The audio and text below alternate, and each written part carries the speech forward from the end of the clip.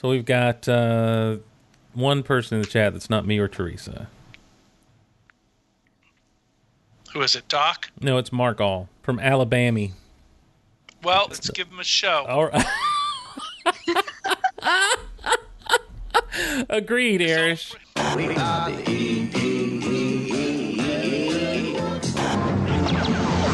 softly in a danger zone.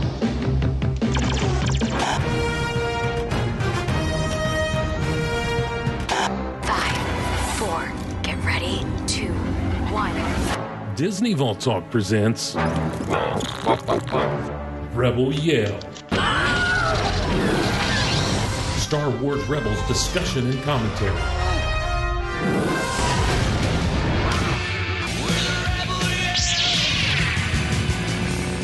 With your hosts Teresa Delgado and Steve Glosson, and a few surprises along the way. Whoa, we're gonna have company! And now, Disney Vault Talks Rebel Yell.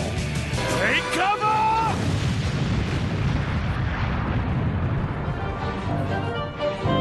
Well, in a galaxy where Callus has apparently turned good, Sabine has abandoned her family for her real family, and, man, the Emperor just keeps running roughshod over everybody. We have a hero, and her name is Mon Mothma. And we join up with Mon Mothma in this episode that is being touted as a historical episode of Star Wars Rebels. It's called Secret Cargo. We're going to talk all about it here on Rebel Yell. And to help me do that, of course, is the man who still has yet to be inserted into the intro. Ladies and gentlemen, my brother from another mother, Erich Chernovice. What's happening, man? Hi, Steve. Hi, Erich. So glad to have you along with us. It's a somber day.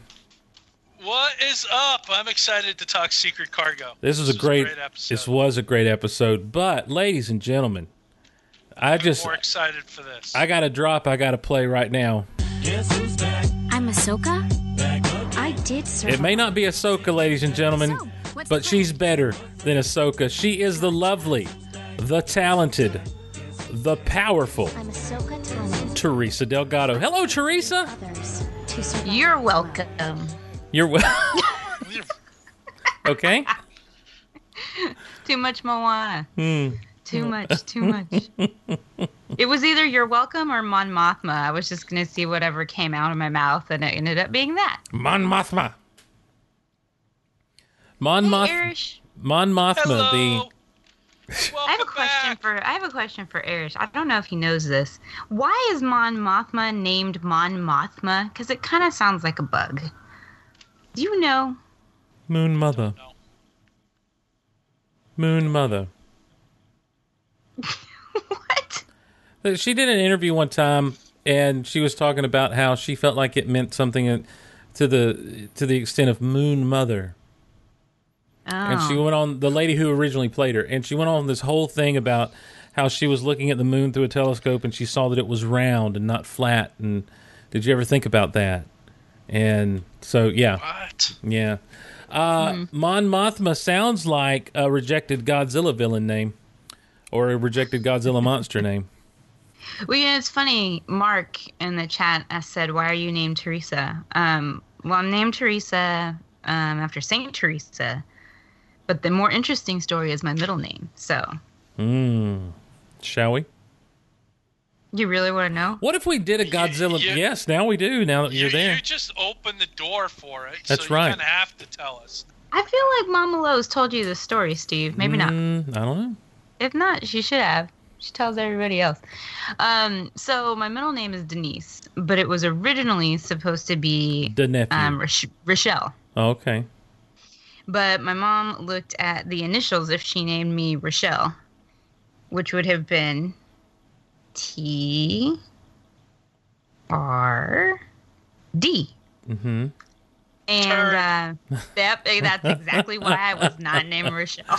Okay. So you're a backwards DDT now. Well, actually, and then the other thing was she thought she should make me the same as my brother, and he's JDD. Mm-hmm. So she switched out the R for a D name. Gotcha. Well, all right. Well, my grandfather wanted them to name me Chef Boyardee, so. And all three of my nephews, I campaigned to have at least their middle name be Chewbacca. And I lost out on all of them. oh my gosh, I'll remember that for future nephews and nieces. I'll start campaigning It's now. like a great name. Who doesn't love Chewbacca? Listen, I've been saying that it's not He's the most loyal friend there is. Well, I'll tell you straight up, Erich, what I've been saying over on the Geek Out Loud and other places is that I'm not calling this the Han Solo standalone film. It's the Han Solo and Chewbacca standalone film. Nice. That's I coming like out. That. Yeah. I'm tired of my Wookiee friend not getting any love. Not getting any love up in this piece. It should be the Chewbacca and Han Solo film. Well, okay. I mean, if you're going to go alphabetical order, I'm just going pilot, co-pilot. We all know that it's really Chewie that's flying the Falcon. Han's just sitting there flipping switches. We know it was Chewie that talked Han into going back. I just imagine off camera in A New Hope what's happening is Chewie's just barking at him the whole time, and he's like, fine, we'll go back. Yeah, probably. Mm-hmm. Another reason Chewie deserved a medal. Which he gives away, by the way, in the Chewbacca comic. Oh, is that what happened? Yeah, he gives that sucker away. But and the Chewbacca comic was really annoying because they had no translator for Chewie, so the whole time I had no idea what he was saying. Okay. If you haven't read it, it's like, I've not. what are you saying? I haven't read it. But because they always put it like in a little bubble, like because there's somebody there who can translate, or somebody says like, "Oh, Chewie, you know," they respond to him, so you know what he said. In the comic, there's nothing. There's no context. You're just like, okay, basically. Yeah.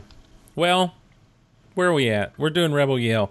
Teresa, welcome back. Secret Cargo. As we said, Secret Cargo. Before we get into Secret Cargo, Teresa,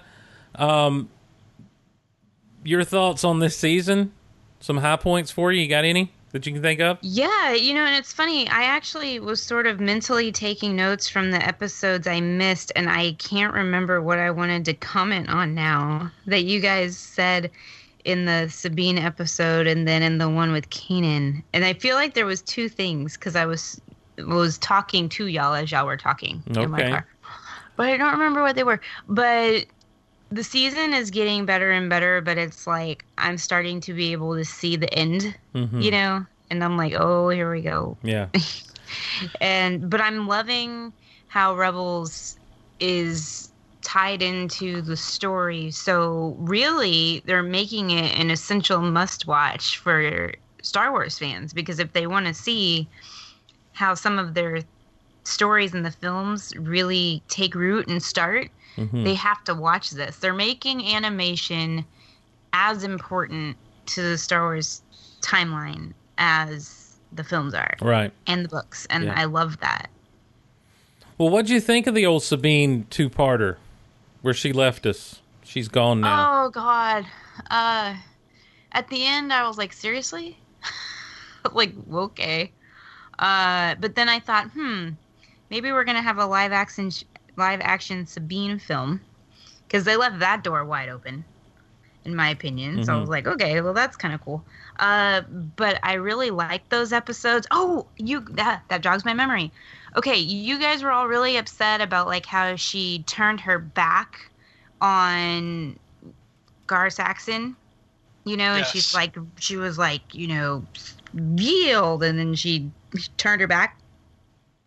And the thing is that I chalk that up to a teenager that is still very intelligent, knows her Mandalorian history, she knows all that stuff, but at the same time, she's been with this group of rebels that is really deep down good-hearted, and so she's not cutthroat anymore, or if she ever really was, and she's 17 years old, and she just maybe naively just turns around. Like, I don't think that it showed any lack of her character. I don't think that they missed out. I think that was like that on purpose to show her youth and that she still has a lot of room to grow. So I remember thinking that while y'all were talking.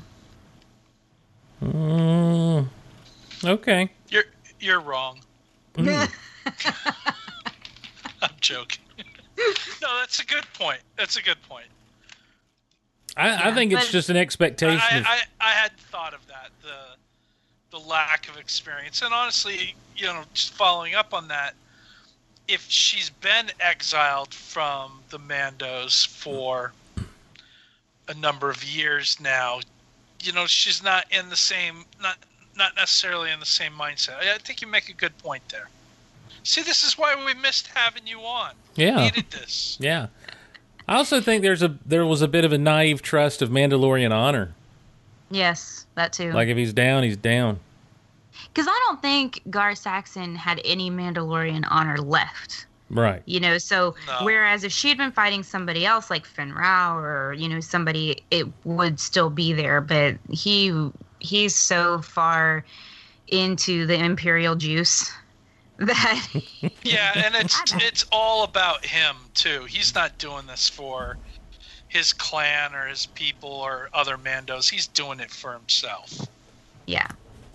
And then in the Callus episode, the Through Imperial Eyes, I did like that episode, but I'm so glad they didn't keep it in the first person, like, shaky cam. Because I was like, okay, if this is the way the whole episode's going to be, I'm going to get nauseous. Well, you know how I feel about shaky cam. Yeah. So I'm glad that was not a thing. But I do agree with you guys about playing the Thrawn song. You mean that's one? While he's like working out. Oh, by the way, thank you for bringing that up. Did you see the video? No. That was made. Yeah, and you can go over, anyone can go over right now to geekoutonline.com, the official blog of the official podcast of geekoutonline.com. Anyhow, geekoutonline.com, and the first post is The Real Thunder from Down Under is named Stuffity. And our friend at Stuffity on Twitter came through with my request of making the video with the workout song being that. And it was everything I asked for it to be. It was #glorious. And it was perfect. That's so awesome. Even the bit where he closes the door and then you hear it muffled. Yes. Oh, so good. It was so good and so funny. So please check that out. Give Stuffity some views on this YouTube video of his on the channel. It's only up to 103. I feel like we can do better than that. Get Stuffity and Shaz Bazaar. Get them some attention for what they do because, man, great work all around. So, and just since I said Shaz Bazaar. Shaz Bazaar. So, yeah, that was Stuffity doing that was fantastic. Oh, did you see it? That's great. Thrawn aims to kill. Oh, it's good. Such good stuff. Very funny. You can see the video at geekoutonline.com. I encourage everyone to go check it out. It's just an embedded YouTube video, and give Stuffity the views. I know he'll appreciate it. Hey, Steve. Yes. Take a look at the chat. Take a look at the chat. Better than seagulls? Uh-oh. Is that what he said? Yeah. Stop it now. Come on.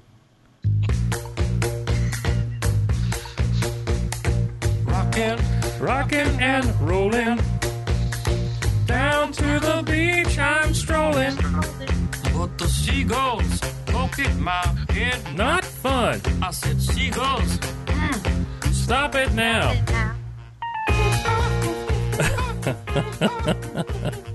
Oh, I love that song so much. Everything about it. It's a toss-up between that and Thrawn Aims to Kill. I'm telling you, I jammed to some Thrawn Aims to Kill. Shaz Bazaar, he knocks it out of the park on that. Mm-hmm. Now, Erich, you were not on Disney Vault Talk for our last episode when we were talking. We had this great idea for me during Celebration. I have never been on Disney Vault I know, Talk. which is a travesty in and of itself. But here's what I was saying I should do. I have this little speaker that attaches to my backpack that I wear to cons. Mm-hmm. And we had this idea that we put Thrawn the Thrawn song. What was the other one? The Seagulls, and then some other song, Steve. Yeah. And then I walk around the con floor dancing. I love it. This music, like, really loud. Well, I think we just do all kinds of like Star Wars parodies and dance music on there. Like that's your playlist. You got the Seagull song, you got the Thrawn song. You could do a little New Wars from a couple of years back with the Episode 7 parody. You could do. You certainly have to come by and play the Thrawn song for Tim Zahn. Yes. And put a little Jedi Rocks on there from the special edition, Return of the Jedi special edition. Do it all. Just do it up. Then do some Lopty Neck from the original Return of the Jedi. Put some Miko on that mess. Oh, you're the Star Wars boombox. You know Someone what? has to record me walking around dancing to this stuff. You could do that yourself, Steve, if you would only come to Celebration. Oh, well, Erich, you know what? I will just direct people to today's episode of The Big Honkin' Show. And if you hear the first 30 minutes of that show, you'll understand why I can't be at Celebration. Well, I am not giving up. I've got another, 5 weeks? Yeah. So I'm not giving up. Well, I appreciate that, but I can't see it happening. When you're sitting there in the morning doing your morning routine, and all of a sudden all the lights go out, and you're like, "Oh, I forgot to pay the power bill." All right, let me go dig through the seat cushions for some change. You know what? You got no power. You might as well come to Celebration.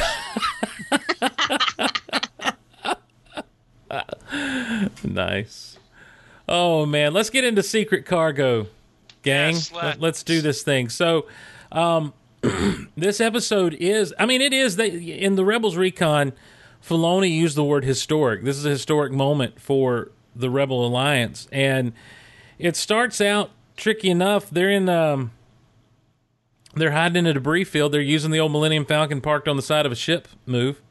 They're in the Ghost, and we get one of those scary, robots that talk real weird coming through the thing is, it's not. The thing is,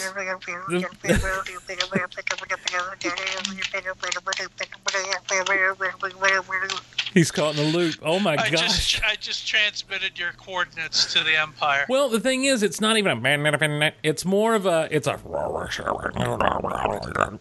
that kind of thing going on. And he's kind of freaky, but we find out immediately that they're waiting. They're having to wait in secret, and then of course they fire it up, and now they're detected, and they meet up with Gold Squadron. Erich, I love that. Good old Dutch Vander made me so happy to see Dutch. Dutch Vander once took a Wampa's arm right out of a socket with a Y-wing sprocket. To Dutch Vander, that son of a. But the thing I'm loving is that, like, every episode we're getting closer to A New Hope, and not just in the story, but now there's a reason we're seeing Dutch Vander now. There's a reason we're seeing Mon Mothma, because we're getting closer to that original movie. Yeah. Am I supposed to know who Dutch Vander is? Well, he's Gold Leader from A New Hope and Rogue One. Well, I just know him as Gold Leader. I'm sorry. I didn't know his name was Dutch Vander. Target is marked and locked in. You don't have 53 copies of the trading card for Dutch Vander on the Topps Digital app? Oh, I haven't opened that app in 6 months. I know, but if you opened it up, I bet you'd have 53 cards for Dutch Okay, Vander. well, you know what? While you guys discuss some Dutch Vander, let me go check. I mean, I have it on my phone. I just don't open it. Well, Erich, they say... that's how we know all these characters' names like this. That's true. The trading cards and things like that. The trading cards and the... Yeah, but in the movie, he's just Gold Leader. Mm-hmm. Right. That's... Gold Leader standing by. Yeah, the thing about Gold Squadron is they seem to be looking down their nose a little bit at Phoenix Squadron when they show up. Based on what just happened. They seem to. Yes, yeah. In particular, Ezra and Zeb. Right. They're not. They don't give Hera that same looking down their nose. Well, attitude. she's Captain. She's Captain Yes. Syndulla. Yeah. Yes, but to Zeb and to Ezra, there's a little. You guys are making it difficult for us. Mm-hmm. And, Oh, wine. Wine. Yeah, exactly. well, exactly. you know what? I don't. They got. I forget who does the voice. They brought in someone to do the voice of Gold Leader. I know that if they need a Red Leader, I'm there for him. Because Red Leader, you know, he's got that Southern accent going. I think I could do it. Luke, take red 5 and red. Well, you are red 5. Hold on, just hold them off for a few seconds. That's Red Leader from Hold them off for a few seconds. Yeah, I can do Red Leader for them if they want me to. I'd like to offer my services. But yeah, they seem to be, but they also seem like they're looking that way at him, that they're kind of looking down at him, not just because they're making it hard, but they also seem to carry themselves almost like they're a little more disciplined, a little more military to them, maybe, than what Phoenix Squadron has had. Phoenix Squadron has definitely been, and by Phoenix Squadron, I mean particularly the Ghost Crew. They've really been operating up to this point as just kind of a little rebel cell, just kind of a ragtag little group. Honestly, everybody has been. Right. And that's the historic nature of this episode, is that you know, we keep referring to throughout the course of Rebels, we keep saying Rebel Alliance and stuff, but there is no Rebel Alliance. Right. It's just all these small little individual cells. Mm-hmm.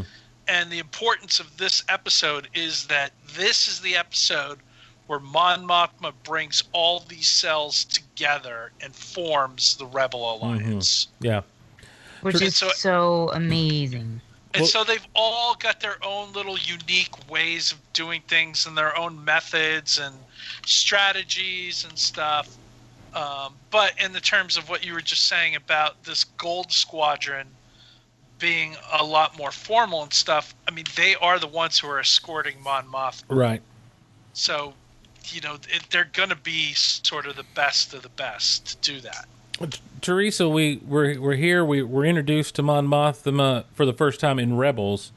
Obviously, it's a big deal because she's bringing the Rebel Alliance together. But why else is it a big deal that she's here to you? What makes this so great to you?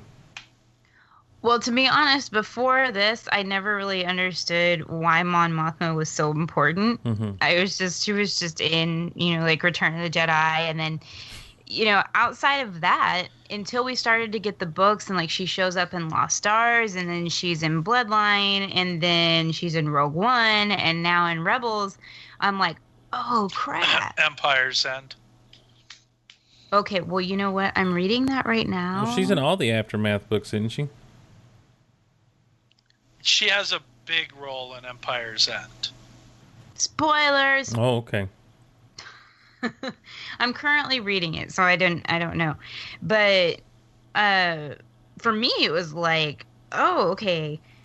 She's really important because she's the one who basically brought everyone together. And it was at that moment in this episode that I said, wow, this is so cool. Yeah. And like the way she just said, screw it, I don't care about my life and all this stuff. I care about preserving the lives of everybody else. And, you know, Emperor, you suck, and like all this stuff. But I was just like, yeah, woohoo. It was just so neat. But it's like, it was like this super slow buildup with her for me. And now all of a sudden I'm on this Mon Mothma train.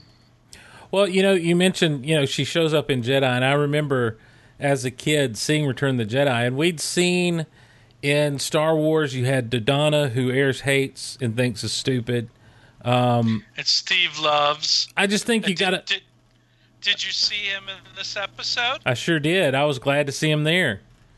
Good to see Dodonna get a little love. And then in Empire, you had General Riken, you know, who was kind of the top dog. But when you got to Jedi and they're all meeting there, talking about the second Death Star, there was just something about the way that Mon Mothma carried herself, the way that she addressed, you know, it was this, there was a quiet passion and intensity in the way she was delivering things. And when she says many Bothans died to bring us this information, that line delivery is so good in as much as like she's heartbroken and devastated, but she's also like, remember the cost that's here.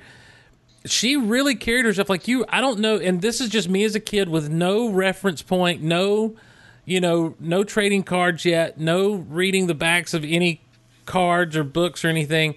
She just hit me as this is the woman who's been behind it all the whole time. I mean, is that? I don't know if maybe that's just me doing that. And Teresa, No. I think. Go ahead, Erich. I think it was all of us. Mm-hmm. You know, when we saw Jedi, I think we all had that same feeling. Like Well, and I think. Sorry, Go ahead, Erich. Sorry. Teresa. No, go ahead. Go ahead. I was done. Well, so like for y'all, it's much different than me because you guys were seeing these as they were coming out. You know, for me, I started as a little kid, and the first movie I remember was Return of the Jedi. So it didn't make sense. Like she was just there, and she was like, you know, many of these animals died. This is little kid me animals thinking. In my little kid brain, okay, that they died so that, you know, they could have these plans so that they could, you know, get rid of the big thing. And so for me, I was like, okay. So it's taken all of this time. I didn't have that same build up, you know, and I was too little to kind of understand the political ramifications and what a rebellion was. I just knew bad guys, good guys, you know. So I think this is helping me a lot, just to be able to, I don't know, maybe rediscover the original trilogy. I don't know if that makes sense. No, it does. But when you watch that scene, like I think, and I'm talking about the scene in Return of the Jedi, I think when you watch that scene compared to the comparative scene would be the briefing scene in A New Hope, and then just watching Riken a couple of times there in Empire, where he's talking about, it's a good bet the Empire knows we're here, that sort of stuff. A death mark's not an easy thing to live with. You're a good man, Solo. I hate to lose you. You get the idea that, yeah, Dodonna and Riken, they're high ups, they're leaders in the Imperial, in the Rebel Alliance.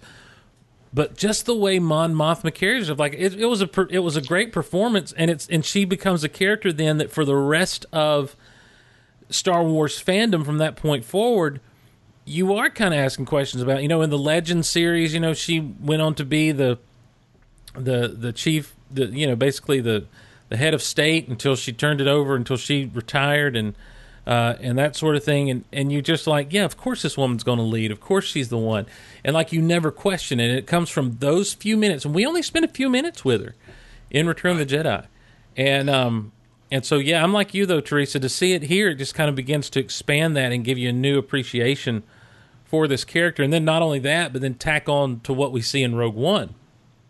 Yeah, and I think Rogue One helped a lot as far as her role. I mean, she is the prominent figure. All those other people that were around the table, I don't know if we'll ever see any of those people again, you know, and they were in that circle, and Jyn was trying to get them to go with the plan, you know, to go to Scarif and everything.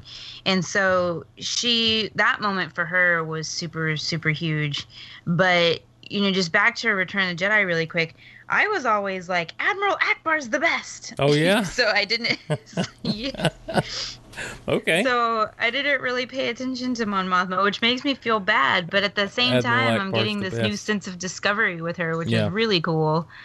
So I don't know. I mean, this scene in Rebels totally could have been something done as a part of Rogue One somehow, maybe, and it would have been really cool. But I'm liking that they chose to keep this moment in Rebels. Do you mean her speech? Which scene? With her speech and with the thing, like if it had taken place like before everything started in Rogue One, you know, if it was like they could have made it a live action, but they didn't. I see what you're saying. Yeah. So like her bringing them all together. Yeah, but I mean, with Rogue One taking place so close to New Hope, I can't see them showing, unless they did it in flashback in Rogue One. But yeah, you need time for all these individual cells to gel together as and even in Rogue One we see that they're not entirely gelled together. I mean, there's dissent, there's argument about what the moves should be made, and then basically literally those who attack Scarif go rogue from the Alliance. Mm-hmm. Well, until they find out that they're attacking Scarif, and they're like, well, we better just take them and go. We better get the Alliance together Right, and but go. I mean, it's a sizable part of them that that decide to do it, and then Radis, the old warhorse there, he can't wait to get into the action. So he's like, screw it, we're going. Bring a hammerhead cruiser. When you talk about that speech at the end, Teresa, you liked it. Erich, how did you feel about it? Oh, I thought it was great. Yeah. I thought it was great. She had the two speeches. She had the one at the beginning of the episode that we see in the HoloNet news where, she is attacking Palpatine. Right. And that I think that's the other importance here is that she is, as far as we know, she's really the most prominent individual to flat out attack Palpatine the way she does. And challenge him like that. And so that speech is great. And then her speech at the end and I loved how during that speech, it's cutting away to the different cells. Mm-hmm. We see Bail Organa and your boy Dodna. We see those on Lethal, Clancy Brown's character. I can't remember his name. Yeah, I thought he was dead. Why did I think he was dead? Maybe because you thought you saw him die.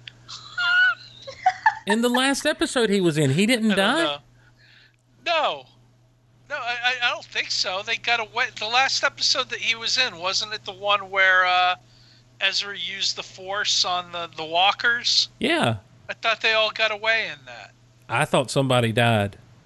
Somebody did die, but I don't think it was him. Oh, okay. Well, clearly it wasn't. No, clearly, because there he was standing there in his weird-looking hat and everything. But the other thing I liked is that the Ithorian, the Hammerhead dude from, I think it was season 1. Yeah. Like, you see him, the bartender, he's in that scene. That's right. So, like, they slipped in characters that we've seen throughout the series. And then we had, our Rebel Cell crew with Rex and AP5 and some of the other characters standing around. I love that we got to see all of them watching her speech. Yep. You just get that great moment with all the ships. Well, and I was going to say, I like when she's like, "Are you with me?" And then and then it just kind of blank for a minute. And they just sit there, and then they all show up. I do have a question. How did they all know where to show up? If she's broadcasting this across the galaxy, was it encrypted to just the Rebel cells, or was this like... Yes, but it was also... They knew that this was happening. The coordinates had already been set for this meeting. When she's talking to Hera about it, and Hera's like, "Oh, you mean the meeting?" Like, it had been out there already that they were going to have this meetup. So I think that the individual cells had been supplied the coordinates already. Yeah. And it was her showing up there and making the speech that was the trigger for them all to, okay, now we got to go. Right. I think meetings in Star Wars are weird. They're all in their own ships around a planet. It's like, can't we all just sit at a table and talk? Well, they will eventually, but they will, yeah. Yeah. Yeah, they'll dock up with each other. Or they'll take shuttlecrafts back and forth. And by the way, Home 1 was one of the ships there, the big Mon Cal cruiser. I was going to say, So that's probably where they all wound up, like having their little tea and biscuits. Little powwow. And Teresa, for Home 1 is the ship that looks like it's got bubbles all over. I know what the Home 1 is. Okay. The Home 1 is Admiral Akbar's ship. Right. It looks like an egg. And that's the thing. In the behind-the-scenes gallery on StarWars.com for this, it says concept art for Home 1. Now, there is one Mon Calamari cruiser in the lineup when they show up in space. You think... I guess it has to be Admiral Akbar there, doesn't it? It could be Admiral Radis. Well, see, but the concept art thing says Home 1. Right. So that's what I'm saying. Well, maybe Akbar takes over that ship for Radis. I assume that ship got blowed up real good. Oh, yeah, maybe. Which one?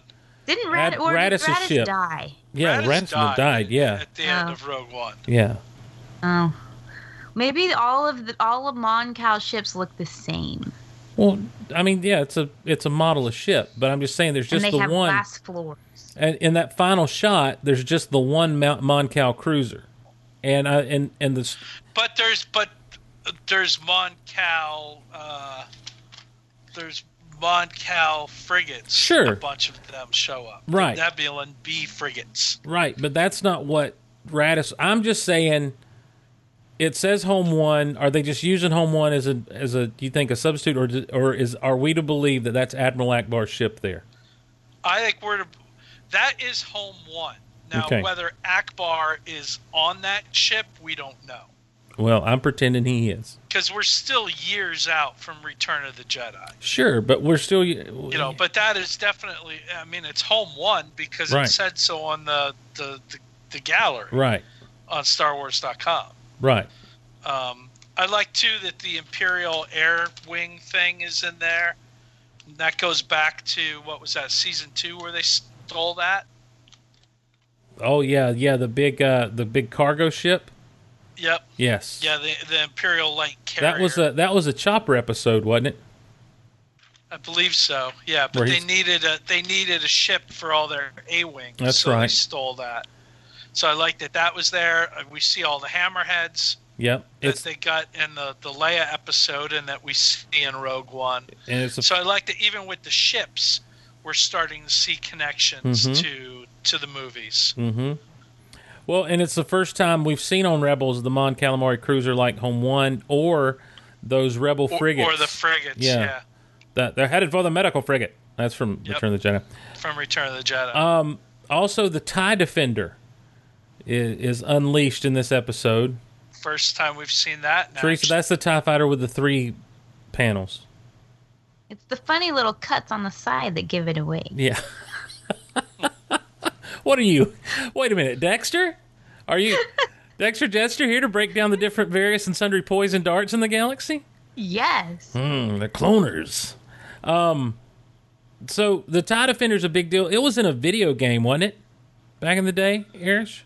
Yes, I believe so, yes. I think in the TIE Fighter video game. In the TIE Fighter video game. Not positive on that, but I think so. So I know a lot of people were losing their minds over seeing that. I don't have much to say about that, except for it was Tom Skerritt flying it. Scarus? Viper? Yeah, Viper was flying this thing, this bad boy. That's a Top Gun reference, Teresa. Yes. I know. Okay. I've seen Top Gun. Well, and in the episode where we met this dude, he had a mustache and he looked like Tom Skerritt, and his name is Scarus. So I don't remember. I don't know if you remembered that or not. Well, I can't remember when you were here. You guys talked about it, but I know I've seen the movie. Yeah, I just couldn't remember if you were here when we talked about it back in the day. It's like one of the few Tom Cruise movies I actually like. But... And how cool does the Ghost look with those Y wings parked to the side? Whoa! I was going to say. funny. I was going to say, how cool does the Ghost look with those big fuel tanks underneath it? Yeah. I love the look of that. Yeah, the Ghost docking situation is really always cool to me. But if you look at when I was looking at the Ghost from the back and it had those things, I'm like, what kind of X-wing is that? And I'm like, oh, that's the Ghost with Y wings on the side. Yeah. I just thought it looked really neat. And the Ghost is an interesting ship because it seems like it can do everything. Yeah. And things can stick to it like all over, on the top, on the bottom, on the sides. And even early in the episode, the way the Y-wing came up through the cargo bay floor with like the force shield on it. It just docked and they were able to jump in and out of it. Well, hadn't we kind of seen something like that before with the Ghost, like way back in season 1? We may have. It's not ringing a bell. We have basically seen every craft possible dock with the Ghost. Mm-hmm. Yeah. Well, it's a cargo ship, primarily, right? Yeah, but the Millennium Falcon's a cargo ship, and I can't remember ever seeing anything dock with the Millennium Falcon. Well, That's because the Falcon's not as cool as the Ghost. Oh no, I'm shot wait now. a minute. Teresa. You I don't love saying things that are gonna get under y'all's skin and make you go. Don't you blaspheme? You don't mean that. I really like the Ghost. I mean, that's fine. I like the Ghost too. It's a really cool ship, but you don't mean that it's no Falcon. Yeah. Come on. Okay. I just want you to take it back. I don't mean to gang up on you right now. I feel bullied right now. Oh, do you? Oh, do you? You're the one who started this. You're poking bears? It's like going to the bear cave and sticking a stick in and ramming it all over. Bear, and then you get sad when the bear gets angry. Yeah, you're like, oh, I feel like this bear's... Shouldn't have poked the bear, Teresa. I feel like this bear's attacking me for no reason. And I'm getting bullied. Way. Oh, I've missed being on the show. But yeah, the Y-Wing stalking with it was really cool. I thought that was cool. And I'll tell you what else I thought was cool, guys. When we cut to the scene where Thrawn is talking to lady from Indiana Jones and Price and the other dude, Governor Price, and Constantine, and was it Admiral Constantine? Was that his name? Yes. Which, by the way, Callus nowhere to be found. Well, yeah. But I like the fact, y'all. Thrawn's sitting there, and he's like, here's what Hera's going to do. Here's what Captain Syndulla is going to do. She's going to do something you wouldn't expect. And then he's like, the Nebula. Go wait for her on the other side of that. And I'm like, oh my gosh, he's got him figured out now.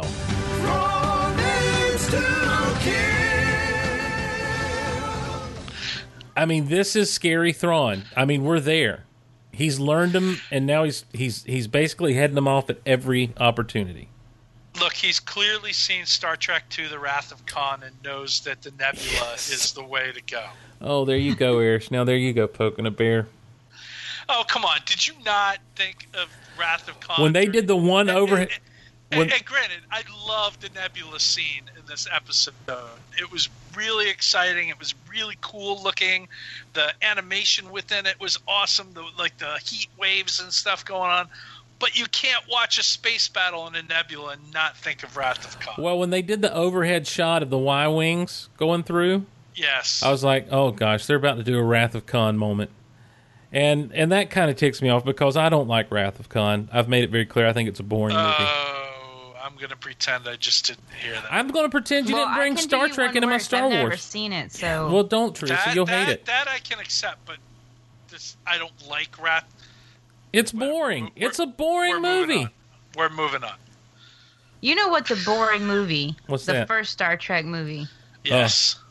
The first they pan into the Enterprise for like 30 minutes. It's like, make it stop. And then they cut, and then they come back to it, and it's like, you're at the same place you were 10 minutes ago. Erich, did you know I watched The Shining? The Shining? The Shining. Yeah, I'd never watched it before. It's I don't know. It's a difficult movie for me to watch. It just creeps me out. I was not scared at all, but I did come away thinking, that ain't no real hotel. Wait. Isn't The Shining based off of a real hotel? Some of the exterior shots and stuff are, but all the interior stuff is sets, and they moved everything around to make it feel weird. But anyhow, that's a whole different subject. The Nebula, back to the Nebula situation. I did think a little bit of Wrath of Khan, but I also like the fact that, like, Hera, to get those TIE fighters off their tail, like, flies down close to the star, as long as they can. I mean, like, it's a cool thing. And, of course, they telegraph the whole how they're going to get away when they go and she's like, disarm your proton torpedoes. It's been known to catch fire. And I'm like, oh, here we go. That actually, I didn't see. I didn't see that coming. It didn't telegraph it to me. Really? No. Erich. And yes, in hindsight, I could totally see it now. But I don't know. I was just so into this that I wasn't picking up on stuff like that. I just was really enjoying this episode, watching it. I was kind of the same, because when she said, "Oh no, shoot your proton torpedoes into the nebula," I was like, "Oh yeah, because it'll blow up." Oh yeah. Oh yeah. Do that. Teresa turned into the Kool-Aid man. I'm literally watching the Nebula scene right now as we're talking about it, and it just the colors, and it's so vibrant. Like I think it's some of the best animation that they've done on the show so far. That was I really cool... dig this scene. Yeah, I agree. I have a question, as I'm not sure if I'm remembering things right or wrong or what, but Palpatine in The Phantom Menace, when he's talking to Darth Maul, says something about a particular nebula. Is it the same one? I don't remember him saying anything about it. Because we just started rewatching. We're doing like a mini Star Wars marathon where we kind of like watch one a night, and so we were watching The Phantom Menace, and he talks about this nebula, and I'm like, for some reason it triggered in my mind. I'm like, I wonder if that's the same nebula, but I couldn't remember the names that they called both. I don't remember him talking about a nebula to Darth Maul. It's when he's talking to Maul when they're on Coruscant and they're walking on the like balcony thing. Maybe I heard it wrong. Maybe Teresa, I'm going to tell you, you heard that wrong. Yeah, there's no talk of a nebula there. Okay. Yeah. Well, it's still in my DVD player, so I can go check it and make sure I'm not crazy. At last, we'll reveal ourselves to the nebula. At last, we will have our revenge. No. He says, "Move against the Jedi first." Yeah. So when they're on Coruscant or when they're on Naboo? Maybe not. Maybe I'm wrong. Or maybe it was. I don't know. I don't remember. Darn it. I have to go watch Darth Maul again. Dang it. Oh, like that's really a chore for you. Yeah. Well, get used to it while you can. Soak up all the Darth Maul you can. You hush your mouth. I think he's going to die. I don't. You also think he's not going to die? He lives forever. Whatever. And ever and ever. In my heart. Maybe. Yeah, in the Star Wars in the StarWars.com databank. Yes. It just credits the Archeon Nebula just to Star Wars Rebels. Okay.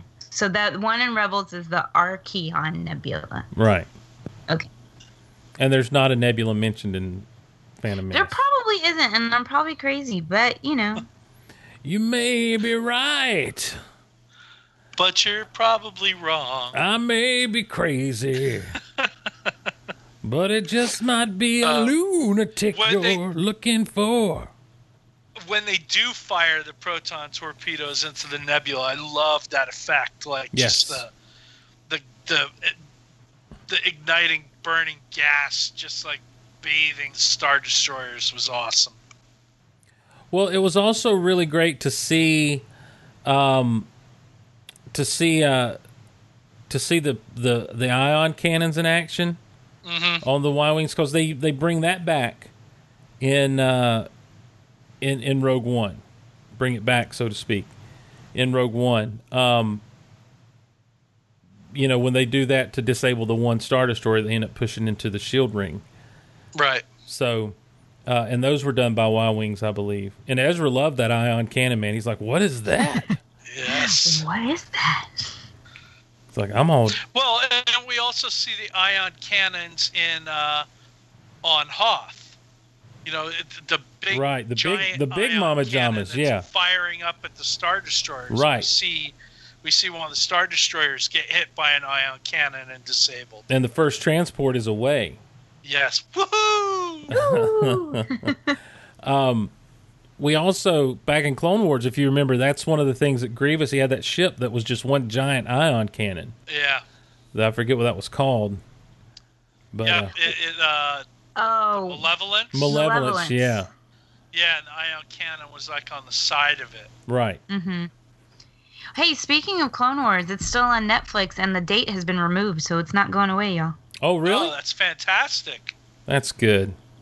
It's great. Maybe I guarantee you what happened is people were like, "Oh gosh, we got to rush to watch it," and And they're like, drove hey, the traffic up, and then they're like, oh, we'll keep this around for a while longer.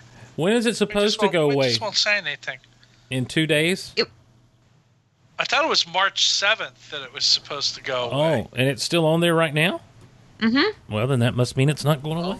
Yeah. You're confused, Steve. 2 days from now is not Clone Wars going away. 2 days from now is my birthday. That's right. Happy birthday, Teresa. On March 10th, on Kong Skull Island Day? No, don't you dare with the Big Monkey movie. Just, it's my birthday. He's an ape. Is that a monkey? He's an ape. Well, happy birthday. Woo! Just for you, Kong Skull Island. No. I'm going to celebrate your birthday by going to see a big monkey. Okay, you go. You do that. Harris, have you watched Logan yet? I have. How glorious. Is it good? I've got to see it. It's glorious, but that's a conversation for past the corn. I know. I'm sorry. I'm getting derailed here. It's an ape, not a monkey. And the Nebula blowing out was cool, man. When burning up those Star Destroyers. I'll tell you, the space battles from the junkyard thing right up, right after that with the Star Cruiser that came in and they had to fight off and that blew up Mon Mothma's ship, right to the final stuff was just, I thought it was great. I loved every minute of it. It's such good animation with those ships in space. Well, and that junkyard was the remnants of a Clone Wars battle. Sure. Yeah. Because those were separatist ships, or a separatist ship that was making up that debris field. Yeah, Now, does that mean that Governor Price is dead, or did they escape off that? I'm certain they escaped off it, because we didn't actually see the Star Destroyers blow up. We just see them damaged. Right. And they've got shields and heavy armor plating and stuff. They can take that kind of damage. Stinking ships. I'm ready for her to be gone. Huh. I'm hearing some weird noises in my apartment, guys. Maybe it's a ghost. Maybe I did an AM PM with my alarm. Who knows? Maybe. Who knows? It's kind of late to be going off, though. I don't know what's going on in my life right now. I've been sitting here trying to, as we talk, find anything about the Nebula in the Phantom Menace, and it's not. Just stop. I'm probably wrong, and I was just hearing things. They probably said Naboo, and I heard Nebula. Well, I can't find the Coruscant discussion for some reason. Well, I don't know. I don't remember. I just thought I heard it, and I thought that I was like, "Ooh, a connection," and I got excited, but I didn't follow through with my research. Yeah. Well, So let's just say I'm wrong. let's just say you and move misheard. on. Let's just say you got caught up in all kinds of nebula, or maybe you were thinking Guardians of the Galaxy Nebula. I don't really like her that much. Nobody I like Gamora does. more. She's Gamora. She's not considered a nice person. Maybe you'll like her after this new movie comes out. Guys, I'll be honest with you before we close up. I really thought, oh great, this is going to be a talky episode, and I don't know that I'm going to enjoy it that much. And I really, really enjoyed this episode, and it did turn out to be, to once again steal a line from Filoni. It turned out to be historic in the canon of Star Wars storytelling, and I say if we're going to be headed into an end of a season on this level of historicity and impact, which I don't know that we are considering next week's. But I do have something to say about next week's. So do I. I say bring it on. So, what do you have to say about next week's, Erich? I think you and I probably have to say the same thing to us about Chopper. Yeah, it's about time they realized it's just a droid with black paint on. Yeah, it's the same droid over and over That's again. right.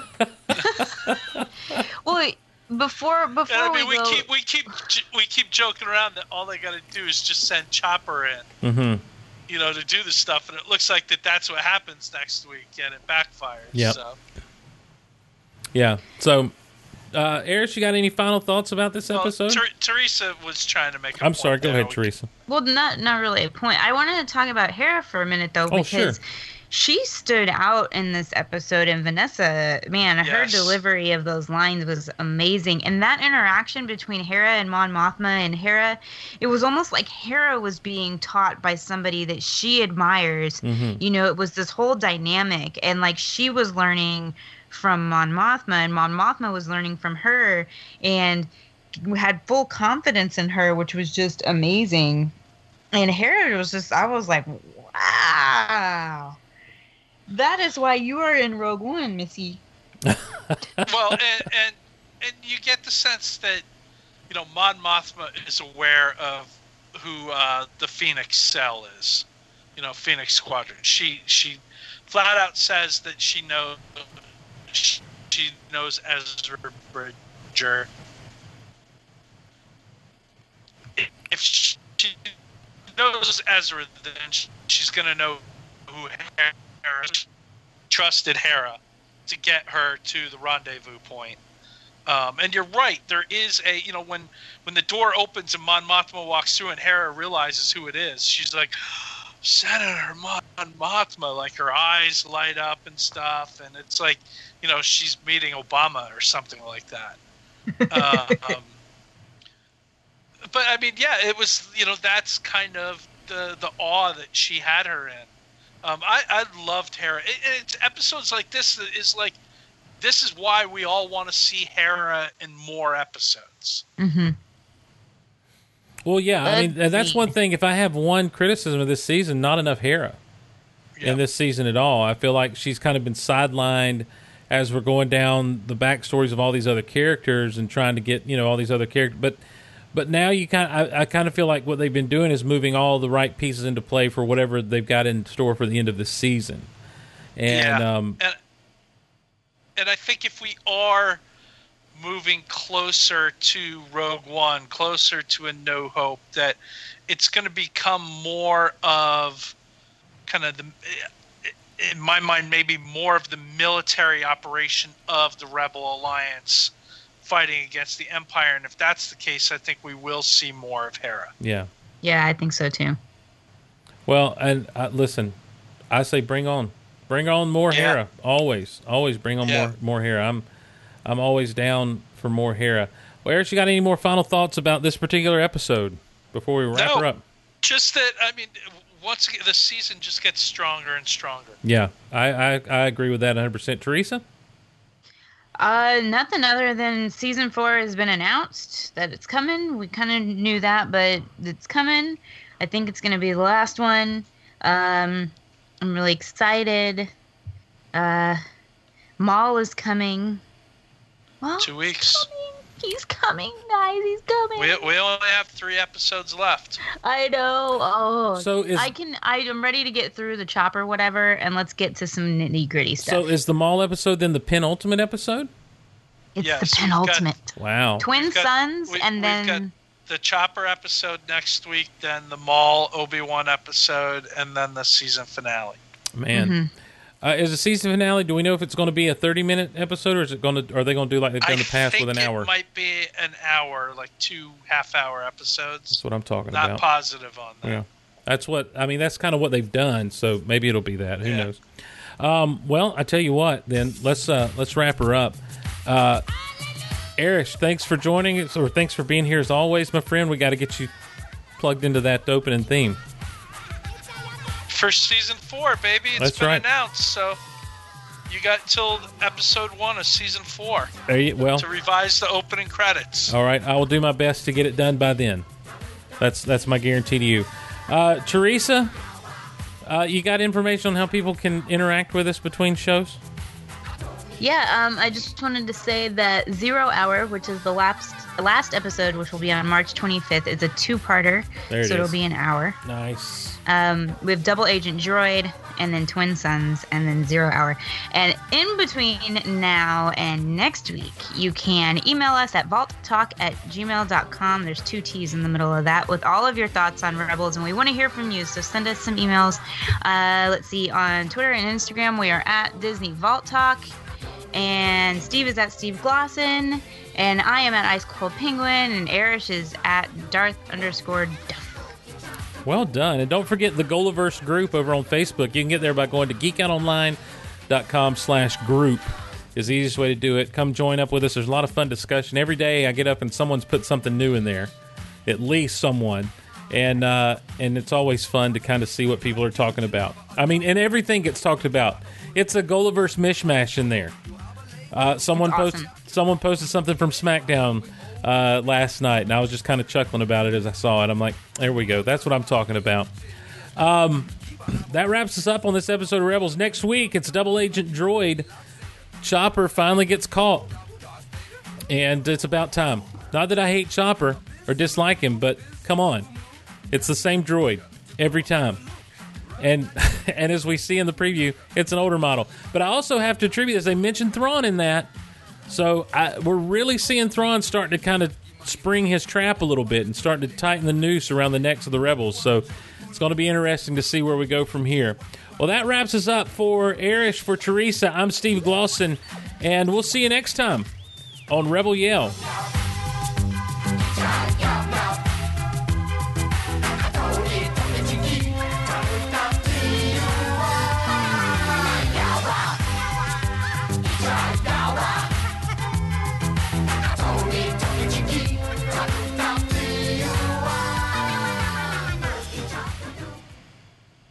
You got to have that on your playlist at Celebration, Teresa. I do. Oh, what, the Ewok song? Yeah.